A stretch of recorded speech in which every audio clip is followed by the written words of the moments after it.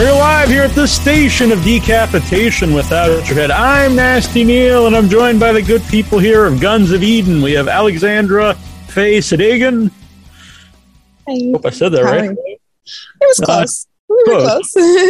I'll take that. Trazz Johnson. Yes, Very excited. I'd like to see that. And director Greg Lamberson. It's good to have you back. Good to be back. So for people who are not aware yet, Greg, could you give them an idea of what the movie is about? Guns of Eden is a combination of 70s thriller like Deliverance and 80s action film like First Blood with a female hero. There you go. And what attracted you to the role, Alexandra? It was awesome. That's a good answer. Yeah, I feel like that was it. It was awesome. I was like, this is really cool. And I really like, it's female empowerment. But yeah, it's a very empowering role for a female to have. So, did you know, I was going to say quick, did you know Greg at all before this? I did not. What were you about to say, Greg? Sorry. I was going to say, after Killer Rack was the first time that I thought about doing the script, which I had written like 25 years earlier. And from the get-go, I knew that the whole thing hinged on having the right actor playing that female role. And I did some general looking locally because that would save a lot of money to have a local person doing the role. And there wasn't anybody that met what I wanted for that character. So when we decided to go full on, Peter's a casting agent, so he can tell you a lot about what this process is like. But rather than do a general casting call and go through 2,000 resumes, which I've done for different characters, I put out the word among other filmmakers to say, this is what I'm looking for this character. And John Woodruff, who did a film that we showed at the festival. Mm-hmm. What's the Animal title? Among Us. Animal Among Us. Oh, yeah. Recommended Alexandra. Probably more than any film I've done, I just felt like we had to have the right person for this character or it wouldn't work at all. So we did the casting pretty early on. And the danger with that, a lot of filmmakers cast for films that they don't have funding for. Yeah. So the the person that you're considering for the role has to have some faith in you that you're not full of shit and that you're going to be able to actually raise the money. So Tamara and I had a few Zoom meetings with Alexandra just so that she'd know we were real and we knew she was down to earth and somebody that we could work with under what we expected to be difficult COVID situation. And it wasn't even like it was between her and anyone else. We knew very early on that she was the one for that part. Well, what was specifically about Alexandra that would made her right? Okay. So I think Tamara received her resume first. And even though I have final say on all casting, right away, right off the bat, Tamara was adamant. And I was a little skeptical only because for 25 years, I had imagined this character as being more Irish looking, strawberry blonde hair, freckles, smoking Marlboros in a bar in Queens. But physically, Alexandra had the physique to be an action hero, first of all. And then her demo reel was good. And there was just no comparison in terms of the audition she did. So each step of the way, we were just like, please let this be good. And each step of the way was actually better. Yeah. Was the audition over Zoom too? Self-tape, which is pretty common these days. And what was the audition like, Alexandra? I remember I was like, I really want this one. It's like, let's do this. But yeah, it was just like, I really liked the material. Just try to do it justice, honestly. It's a pretty heavy, dramatic part. I mean, and without monologues, it's like any male action hero, it's supposed to be simple dialogue. So you got to convey a lot without a whole lot of dialogue. Yeah. Trazz, how did you get involved? Sorry if I talked over someone. Well, you know what? I've been working in the area as an actor, and I have a casting company, and I've been wanting to work with Greg for a while, right? So, Greg has done a string of films that have been locally produced. And even myself, I've also, produced and directed some films. And I just mentioned to him a while back, like, hey, listen, like, if the situation occurs, like, I'd love to work with you. I'd love to collaborate with you somehow, some way. This situation, kind of came up, and he was looking for, a strong lead. He kind of told me what he wanted, for this. And, I was just I think it just kind of fit me, as well, of what he was looking for in the character. We just kind of made it work, man. It was great. And did you feel you guys had chemistry together? Sorry, Greg. I'll get back to that. Yes. Yeah. With Alexandra, it was, it's weird, man, because sometimes you don't know that, right? Like, you go into a film, you're cast for a part, and you kind of go into it blindly, not knowing who your scene partner is, not knowing if they're going to be good, if they're going to feed off of you, the energy. And I think, just from like our first day of working together, our energy kind of meshed. We fed off one another. I mean, we still talk she just sent me an audition yesterday for another thing I'm casting. Like, I keep her in the loop now because I know how good she is and I know how well she can perform. So like, I want to get her cast in other stuff. Like, she's great. Oh yeah. It was a breath of fresh air. I was like, oh yes, perfect. Cause Trazz is perfect for the role, but he's also awesome and also really good. And really nice. So I was just like, yeah. Trazz did not have to audition. I've shown a few of his films at my festival, and he and I have worked on some of the same projects together. Not my projects, not his, but where we were both hired hands. So I've known for a few years that he's very serious about what he does. And, Neil, you've been to Buffalo and you've seen, like, when we show horror films and stuff, you're used to seeing the same actors over and over, but there's a whole bigger community than just that. And Peter's a big part of that. And, here in town, you've got the amateurs who just do it for fun and give it their all. You've got the people who maybe have a little experience and a little talent, but there's not enough work so that they can do this full time. So, they may only be able to shoot weekends or something like that. And then there are people like Trazz and I who we have to have our hands in different things in order to make a living. But when something comes up, we can commit to it full time. So I knew that if he said yes to the part, he'd be great in it. I had written it for a friend of mine 25 years ago. Now he's too old to even consider. And I was thinking of the people in the community. Who do I know that could really do this character justice? And it was him. Unfortunately, he said yes.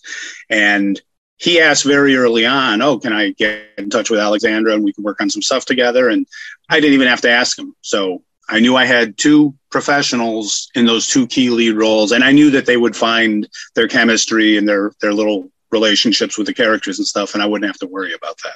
So it takes a big load off your shoulders if you're trying to do something of a certain level, to have people that can fully commit that way. Mm-hmm. You mentioned it's not like a lot of monologues, so it's a very physical role, Alexandra. Had you done a lot of action movies before?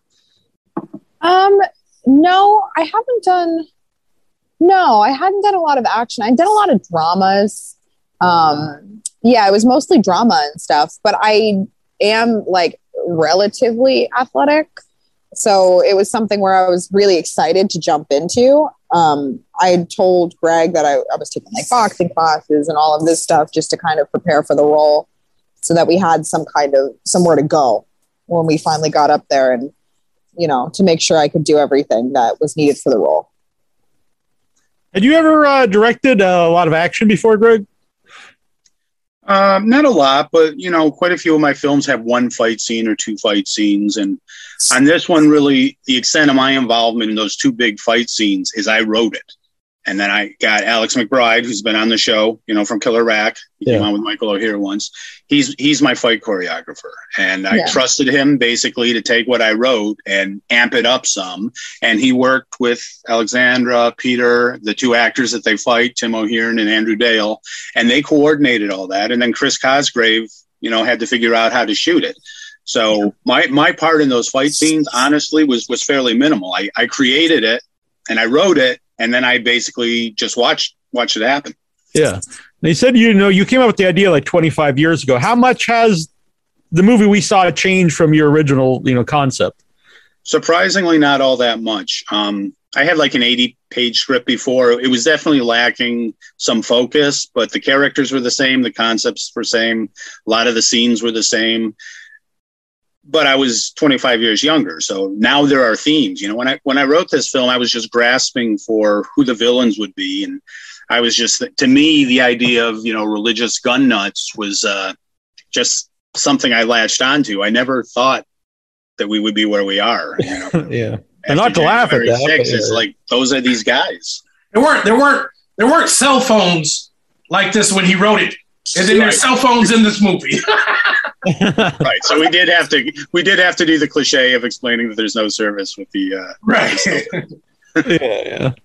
It is bad. That is one bad thing about cell phones. They ruin movies. You always have to have a scene why they can't use them. But it happens. I'm going to write one that's all about cell phones. Like, they're going to be used constantly, and people are going to be taping it, and they're going to call the cops, and the cops are going to arrive on time, and it's just going to blow all the cliches out the window. Right. Perfect. It's the next one. Where did you film this? I assume Buffalo, but yeah, around the area, different parks, a farm we were on for 5 days. Me and Chris Cosgrave, the cinematographer, we were really conscious during pre-production to find locations that look different. So it didn't look like we were in the same woods every single scene, because I've seen films like that, especially found footage films. So we did some traveling to get to different parks, like the one with the rocks, the caverns and stuff that Alexandra has to run through, which literally had 8 inches of mud. I mean, you just, from the film, you can't tell how sketchy that. It was nasty. You weren't. I don't think you were on set, Alexandra, when we were at one in Greg fell in water. I fell on rocks. Yeah, he fell on rocks and fell. And I was like, his shoe went in and everything. And it was like, whoa. It was all rocks leading to a waterfall. And I led the way, and I went down, and not one person helped me up. I was like, that looked dangerous. It's not like I could do one of those I meant to do that things. Like, I fell face down in a whole bunch of rocks, and nobody helped me up. Well, I hope you're all right. I hope you're okay. It's probably just as well you didn't help me that day, Peter, because that was the last day. That was the day when I had you doing all that other stuff. I was like, I'm over this. I hope you're okay. Were there any injuries on filming the movie? No, just sore muscles as far as I know. Did you get hurt at all, Alexandra? I didn't. Yeah, actually, no. I came out of my shoe several times. I came out of my shoe.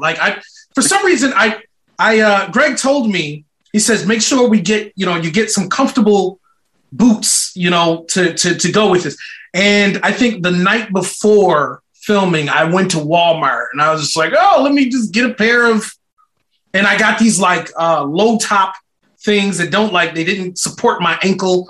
And there were multiple scenes where I'm running and I come out of my shoe just goes flying. And it started to see that in an outtakes reel. Yeah. It developed a personality of its own. The shoe just doesn't want to be on my foot any longer. There's a contrast in methods right there, because I told you that at the same time that I made arrangements with Alexandra, and we picked out boots and she broke them in and she didn't like the color and dyed them, and she did all this, and you just went to Walmart the night before. What happened? Well, now in the future if you ever need to go fighting out in the woods or something. Blow up his spot like that. Adrian Esposito here in the chat, who's also in the movie.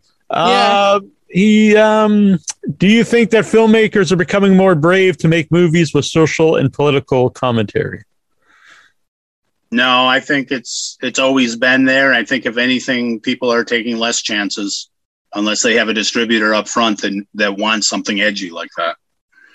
Yeah, we're in this age now of indie filmmakers. I mean, you can make people are shooting movies on their iPhones, right? Yeah. So because you have that and you have all of these other different outlets, you got YouTube and just other streaming outlets, people aren't taking chances, man. They want, they want, video has become more accessible, and now even outlets, if you want to do it, there's an outlet for it. So, people are kind of going gun ho right now. Yeah. Like Greg said, though, I think it's always been there. It's just some people I guess they did notice it because, like, for example, with the new Candyman or even Star Trek, I have, people will fight me on Facebook about this, saying that like the new Star Trek is all about social commentary. And it's like, had you ever watched Star Trek? Or that's like the whole basis of the original series. Mm-hmm. It's very strange. So I know you have the crowdfunding going on right now. Correct. Second campaign. And what's this for? Finishing funds. Once you have a distributor, you have to provide deliverables, and the price of those items that you got to submit goes up a little bit. I also have one perk from the big campaign, the novelization, that I have to self-publish. So I need to have some funds to cover that as well. Yeah. And you do that with most of your movies, the novelization.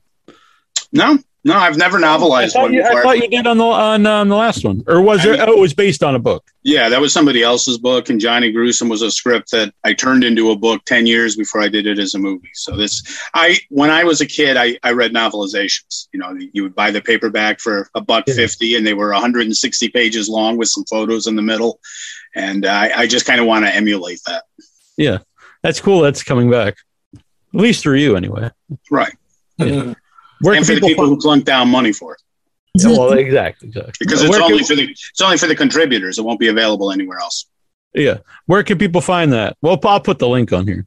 Yeah, Indiegogo, Guns of Eden, finishing funds.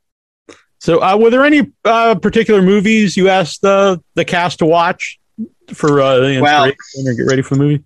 You always hear about Quentin Tarantino showing movies to actors before films. I tried to do that on our one day of rehearsal, and both of these two walked out before the movie was over. Didn't work for me. I tried to show Attack with Jack Palance. But the genre is, actually it was pretty funny. I assumed everybody had seen the Rambo movies, and Alexandra right. I hadn't, no. She's too young. Nope. You're too young for the Rambo movies. But I was like, Peter, when we were kids, we saw Johnny Weissmuller Tarzan movies on TV. Oh, yeah. We watched old movies. We're just uncultured swine. So, have you seen let me just tell you, that's what I thought as, for me, I thought that this movie, even though Greg described it as how he described it, I said, oh, this is the female Rambo. Yeah, I heard that a lot on set. That's what I said, however he described it, to me, that was my take on it. I said, this is the female Rambo. And, Rambo had a huge impact on our culture at that time. Like, especially during that time, like, who didn't like Rambo, right? Yep. Like, and that's kind of what I think that this is going to be heading for. It's a brand new audience that maybe haven't experienced Rambo. And that now, of course, it's woman empowerment. It's the perfect storm for that. You know what I mean? For that audience to be recaptured. The timing is right. Yeah. Did you end up watching the Rambo movies, Alexandra? I still haven't. Sylvester Stallone's her granddaddy. She's like, no, I'm not watching my granddaddy. No, I will. So I went straight from Guns of Eden to another movie, and I've just kind of come out of that whole storm, and now I have time, and I'm going to do it. I remember I was on set, and everyone's like, yeah, it's a female Rambo. I was like, oh, should have watched Rambo if I knew this. Well, a question there about just being an actor. Is it better to watch something or not watch it? Because then there's a part of me that kind of is glad I didn't, in a way, because I think people are natural mimics and have a tendency to like copy each other. And I have this whole idea that like I may have copied too much and it comes off like not original. And I don't want it to not be original. But I'm now curious to see to see Rambo and see the similarities. Yeah. But I was this is the male version of me. Yeah. Yeah. I was curious to see you impacted by Sylvester Stallone in a really monosyllabic role. Because he hardly says anything in that. I was gonna say I've seen it's clips. Not like she's like re-emulate like you can't re-emulate Sylvester Stallone's acting. He can't act. Like he just kills people. Like he doesn't act. Hold it!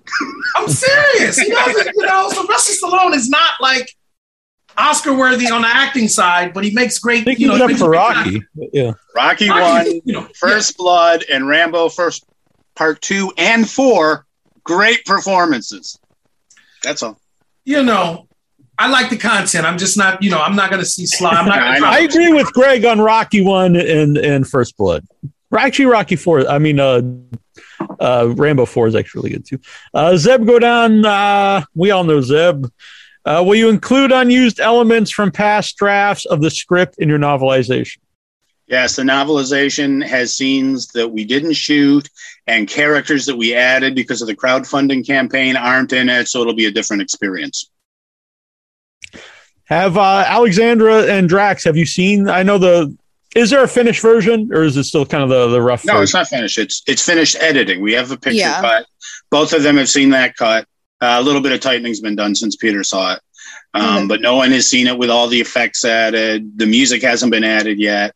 Yeah. Hopefully Adam Block is doing sound editing now. I don't know. He was really sick for a while. It's funny. We had 60 actors in the film and a crew on average 10. Sometimes it was more, 13 on some big days.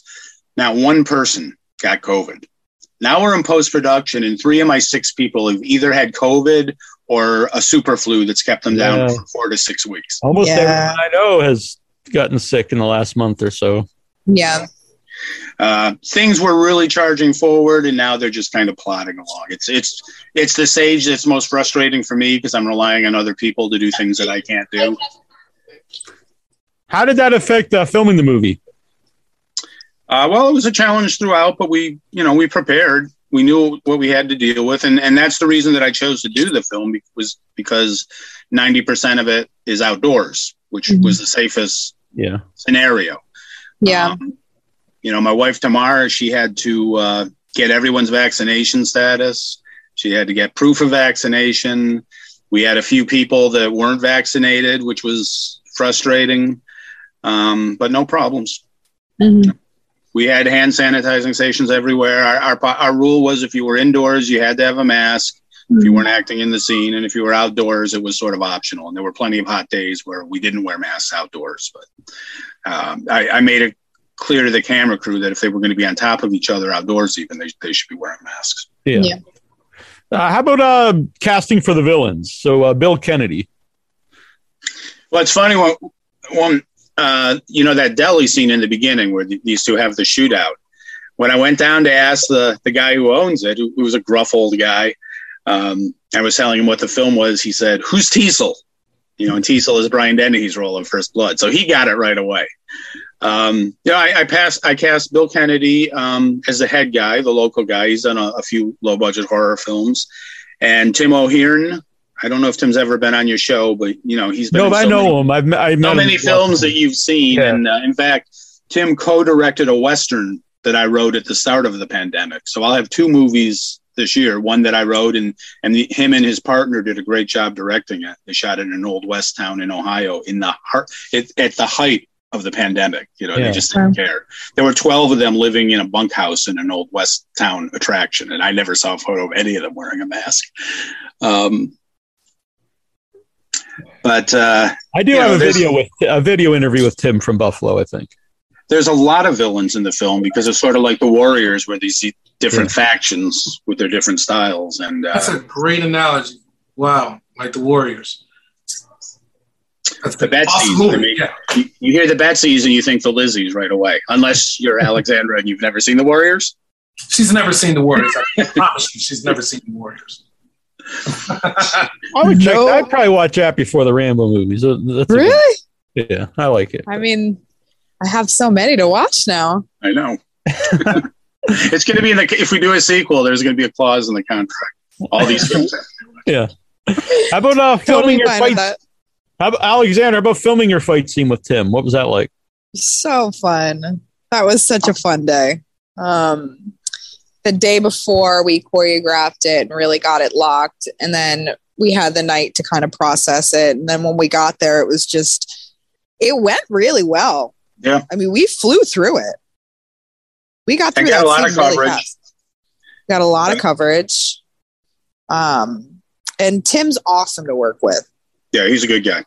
you know, so he's supportive, patient, all of that stuff. And I think it actually, I mean, I saw it, like, what? But I just thought about, do you remember, Greg, I actually hit him by mistake. No. I don't know if with a rock? Yeah. Like he left that. Yeah. So like there's a scene where in my fight scene, but you know, what I do is there's a rock and it's, you know, it's a prop, you know what I mean? It's like a styrofoam type thing, but it looks really real. And we were going through the walkthrough and he was like, I'm okay. We're walking through and I go to 100 and bam, hit him in the face. And like, he like said it. He was like, "Hey, what is?" So he gives me stuff about that. He's like, "Yeah, because Trazz like doesn't know how to go half speed." So I like hit him in the face. Like, all I know, my only gear is 100. That's all I know. I don't know. It is it's hard to go half speed. Yeah, I don't. My only gear is 100. Because even we were running our fight and they're like half speed and I'm like, I'm still kind of giving a little bit too much. I can feel it, like, because you're doing a fight scene and you're like in the headspace and then you're just like right, and then. But you say half speed really for the camera so he can get his points and focus and all that stuff. But I was also worried for your fight scene because we were out. There was no cover. We were out in the sun, and that was half a day that we spent on that fight. Even though we were efficient the whole time. I was worried about heat stroke and things like that. Whereas for Peter's fight, there was total tree cover. And the two fights stylistically are totally different. And we planned that out, that Alexandra's would be long and have a lot of cuts, but never have your typical close-ups. We were going to keep it wide shots with just some simple cutaways. But Peter's was always kind of designed to be one long take, which they pulled off. And I remember when we were shooting something else where you guys were rehearsing that, we were hearing the screams. Yeah. They were basically in a pit. The ground descended on all the sides, so it was like a pit. So we couldn't see them, but we were hearing all these screams. And I assume that's from you getting slammed into the tree and when you and Andrew were smacking each other. Yeah. You know, I tell people all like that scene now. One of the things, let me just back this up, right? So like my first time working with Greg Lamberson, Greg is very relaxed on set. Like he's very relaxed, right? He's not barking. He's very relaxed. And sometimes, you know, you'll be like, okay, is he in this? Is he like, you know, but what I learned is that Greg Lamberson knows exactly what he wants, right? Like he knows when he's got the shot. He knows everything. So when we were getting ready to do this fight scene, as we're rehearsing, it was, I'm talking about just 100%. We were going out all energy. We're grunting. We're yelling. He's literally slamming me up against a tree, right? Like, I mean, I don't know. Not me, the actor. Right, the actor. He's slamming my back up against a tree. And when we did the first take of it, it was so real. I don't even know if we could have gotten another take. I mean, we were so like just exasperated from breath, my back from getting rammed up a tree. It was just, and Greg said, no, we got it. And I was like, oh, you know, and of course it's magic on the camera, but you know, I don't even know if we could have done another take. That was dumb of me not to do another take though. It was perfect, but there were so many times that take would have a glitch. That we couldn't use a take. And if that had happened in that scene, it would have been... it would have been bad. Would have been a lot of CGI on Chris Cosgrave's part trying to fix it. Yeah. Have you done a lot of action movies before, Trazz, or fight scenes? I have done... I've done some scenes where, I've gotten killed a couple times. I've shot in weapons and stuff like that. But... this one, I got a chance to do so many cool things in this movie that Greg kind of, now I got the bug because of Greg, right? Yeah. And I'm you know what I'm saying? And now I'm to the point where like, just call me action star Trazz. That's it. Yeah. I don't want to do anything else unless it's an action movie. You know, I got a chance to do a lot of cool stuff that normally, you know, either the actor would shy away from, or maybe they're bringing in a stunt double. And it was great to really get a chance to do those things. I drove a car at like 50 miles an hour backwards. When can I ever say I'll get a chance to do that again? Right? Like, you got to do it. You know what I'm saying? So because of this, I've done some other films, but by far this was the coolest movie that I got a chance to do all the coolest stuff in. Let's see. John Wood in the chat wants to know what special features can we expect on the Blu-ray and DVD, and he's going to be picking one up on the Indiegogo campaign. Well, of course, there's the commentary, and there will be some alternate takes, maybe some flubs, but I don't really like doing those. I don't like embarrassing people. If they're good natured and the person's laughing too, then I do. But I don't ever want anyone bowing their heads that we're making fun of them. Truthfully, we cut out very little of this film. There's a couple of deleted scenes. Honestly, no big shakes. We cut the film very tight. Most of what I wanted is in there. So it's not like there's going to be a hidden sequence that didn't make the film because it was too long or anything. The film is pretty much everything I want it to be. Again, the man knows what he wants. Like, you know, he'll go into it. He's not questioning which angle we do. Like, he has everything in his mind that he knows that he wants. And yeah. So that's how we shot the movie. It's not, the outtakes are just the outtakes that we messed up on. But for the most part, he knew what he wanted for this. And Chris shows a lot of the shots too. Chris Cosgrave, my cinematographer. I should say, one of the reasons that I knew the film was possible was if he was able to get the time off from being a stay-at-home dad to shoot it. Normally he does effects stuff for me, and I've seen his editing, and I've seen stuff he shoots on his own, and I know how talented he is, and he was just the one person in the area that I knew could make this film. And so there was a lot of trust, on my part as far as what shots to get. There were a couple of times where I called him out because I didn't like a particular angle, but for the most part, we were in total sync on how everything should be covered.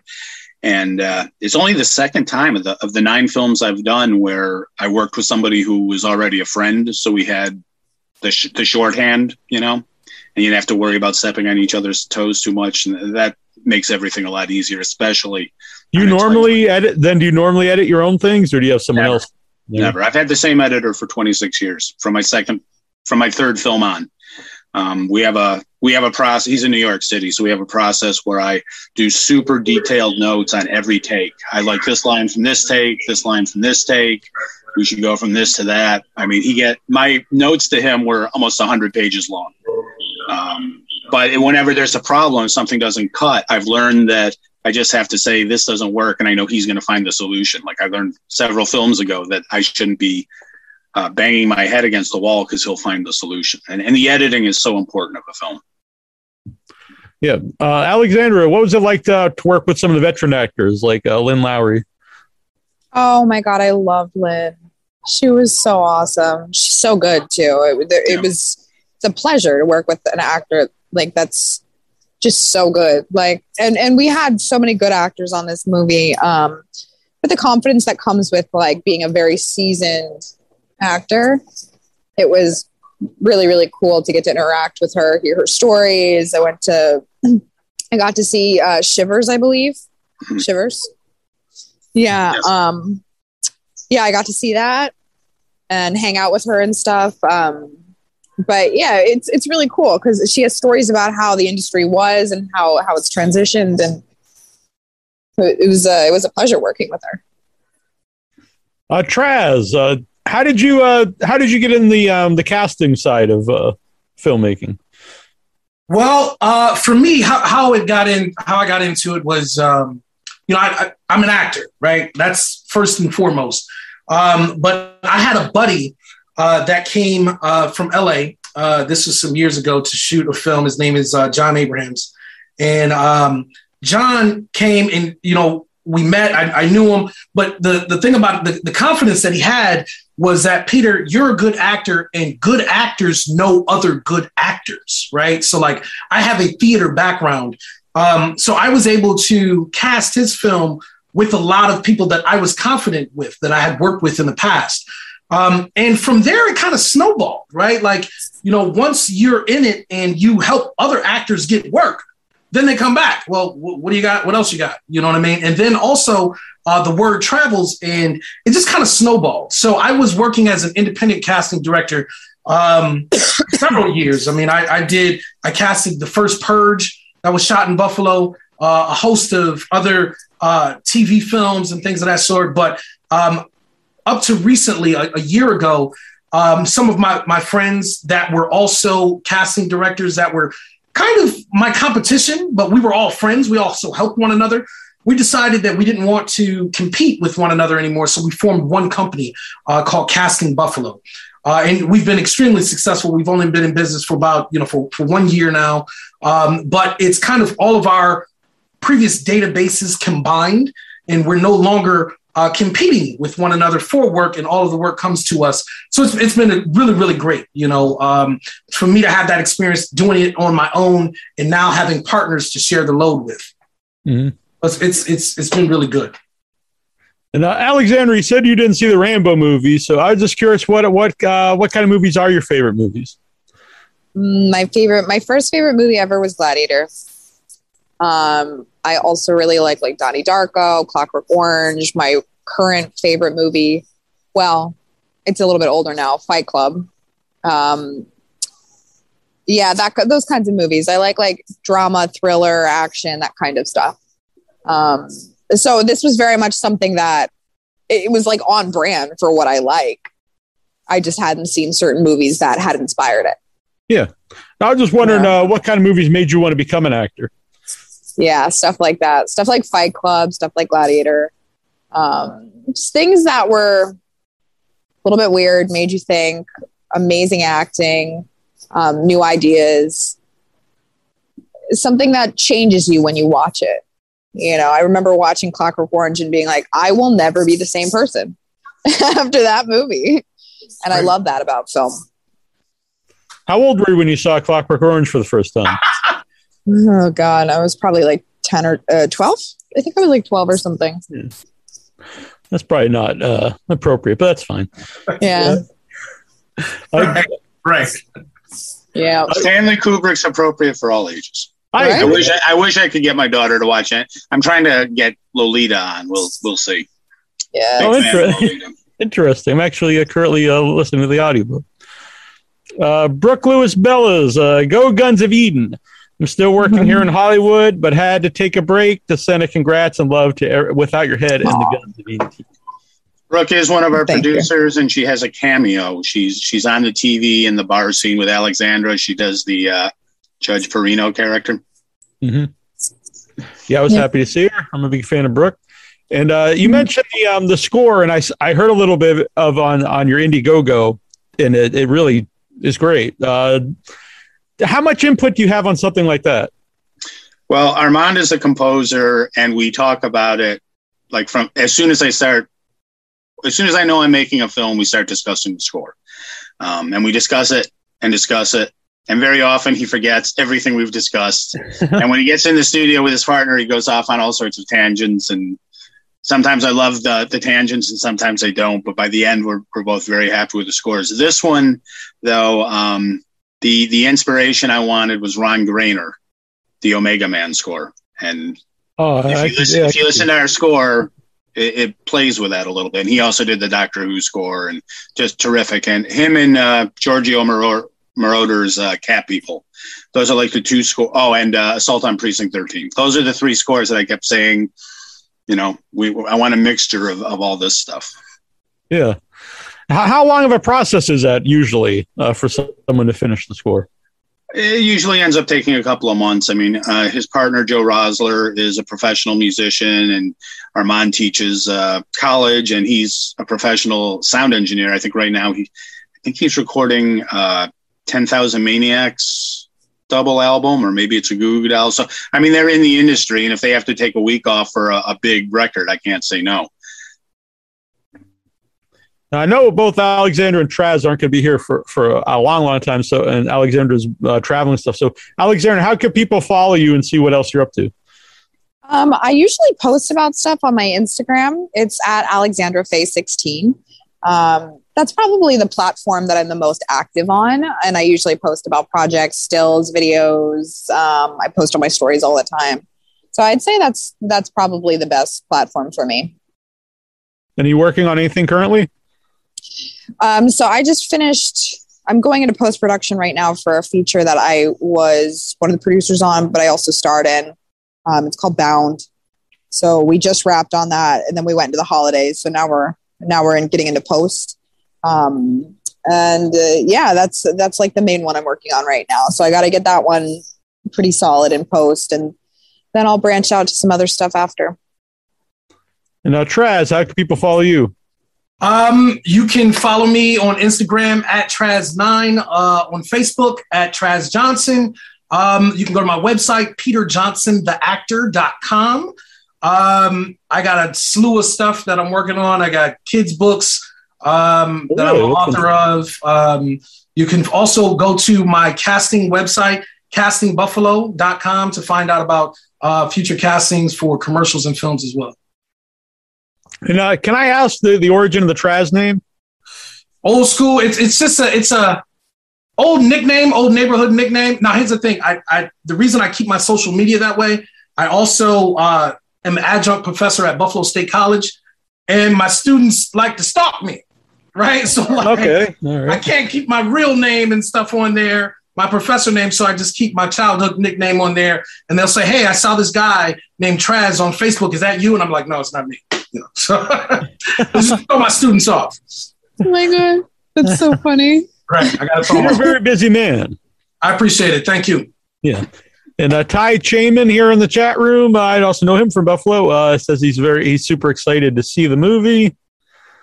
And Adrian wants to know, do you have a distributor for Guns of Eden? Before you do that, I'm going to sign off, guys. I love you. Support the movie. Guns of Eden coming out soon. Make sure you guys, please give to the finishing funding of the film. But it's a great movie. I promise you guys won't be disappointed. Thanks, Peter. Thanks for me. Cool meeting you. All right. Bye. Bye. So is he too early asking about a distributor? I'm playing that one close to the vest. We'll say we have interest and leave it at that. But the finishing funds make the difference on how quickly we can finish the film.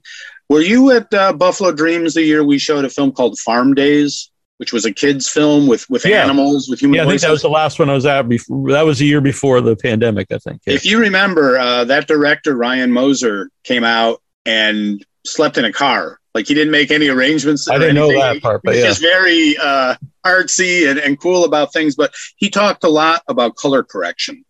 And I was really impressed. And I made a note, I want to work with this guy someday. And, just from having met him at the festival. And he's going to be doing our color correction out in LA. And it's going to be the first time I've worked with a professional colorist instead of like my DP or editor doing the best they can. I mean, it's going to be a full color grade and it's going to look fantastic. These things cost money when you go to professionals. Yeah. And, the sooner that we wrap up this campaign, hopefully successfully, the sooner we deliver a finished film to a distributor.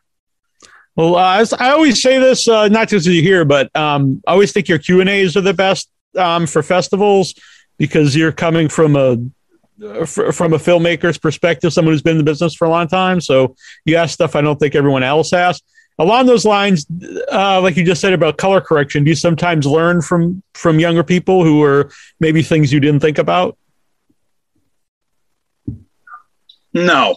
No, all right, fair enough. No, I'm too stubborn. I mean, I learn from people if they have something to teach, I think. But the technical aspects like color grading and stuff, I don't know my way around editing programs. Like when I edited my first two films, it was on a Steam Deck. And then when I did my third film, Naked Fear, with Phil, my editor, and he sat there punching the buttons, and I sat next to him. I was like, why am I even sitting here? He knows what he's doing better than I do. So a key part of everything is to surround yourself with the right people. It's important with a cast. It's important with a crew. I mean, I cast a crew the same way I cast talent. I want to know that they know what they're doing and that they're good people to work with, and that we're going to work well as a group. That's so important to me. And then it's the same thing in post-production. Yeah. I think that's something good for everyone, though, to hear, because I think sometimes people want to do every aspect of the movie. And while I get it, because then you don't have to pay everybody, but it's kind of impossible to, I think, make something good if you're doing absolutely everything on it. I know some directors, like super talented directors, who are super talented editors. Larry Fessenden is one who he never lets anyone else cut his films. He's a great editor. More power to him. But if I know somebody can do a better job than me, I look better if they do a better job than I do if I do a pissy job. And I got to live with these films, for the rest of my life. And I don't want to be kicking myself because I did something wrong that somebody else could have made good. Yeah. Plus, it takes a lot longer if you're doing everything. Oh, that too. Yeah. But I'm involved. I'm involved just as long either way.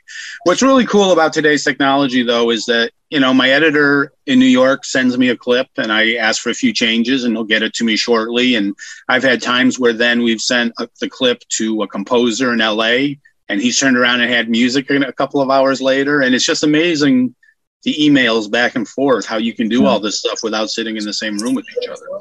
That's very true. Yeah. And very convenient for the pandemic. Yeah. All right. Well, I'll put up the link for the crowdfunding campaign for Indiegogo.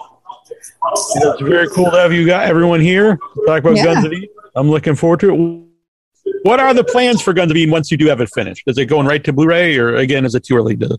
The plan is to go straight to distribution. If it turns out our release date is far enough away that maybe there's a festival in there, we can do a premiere, fine. But the goal is not to do the festival circuit on this one. I want to get it out there, and I want people to see it and appreciate it. Very cool. Appreciate my fantastic lead actress and the rest of the cast. She did a fantastic job. You did. You were great. I really enjoyed watching it, and I really would. I hope to. Well, I will eventually see the finished one with all the sound and everything. And it would, even though it's going to come out, you said direct, the Blu-ray DVD. It would be cool to see it on the big screen. It would be, especially the helicopter stuff. Yeah. That was so cool. Awesome. Well, thank you. Yeah, thank you guys for doing this. Good luck on post, Alexandra. Yeah, thank you. Thank you. Bye, guys. Bye. Safe travels. Yeah. And by the way, Greg, how can people follow you? They don't have to follow me, but if they would go to Indiegogo.com and watch our pitch video, which includes the teaser for the film, you actually see footage from the movie. So you're not just hearing us say, this is what we're going to do. You can actually see what we've done. That would be awesome. Very cool. I think you might have froze up on me right here at the end. No, I'm moving. Okay, yeah. It was just real brief. It was kind of, I guess, like when you got stuck in the mud at the end of the movie. But, yeah. All right. Well, thanks, Greg. Thank you, Neil. I'll wave awkwardly while I hit end, but thank you. Thanks, everyone, for watching.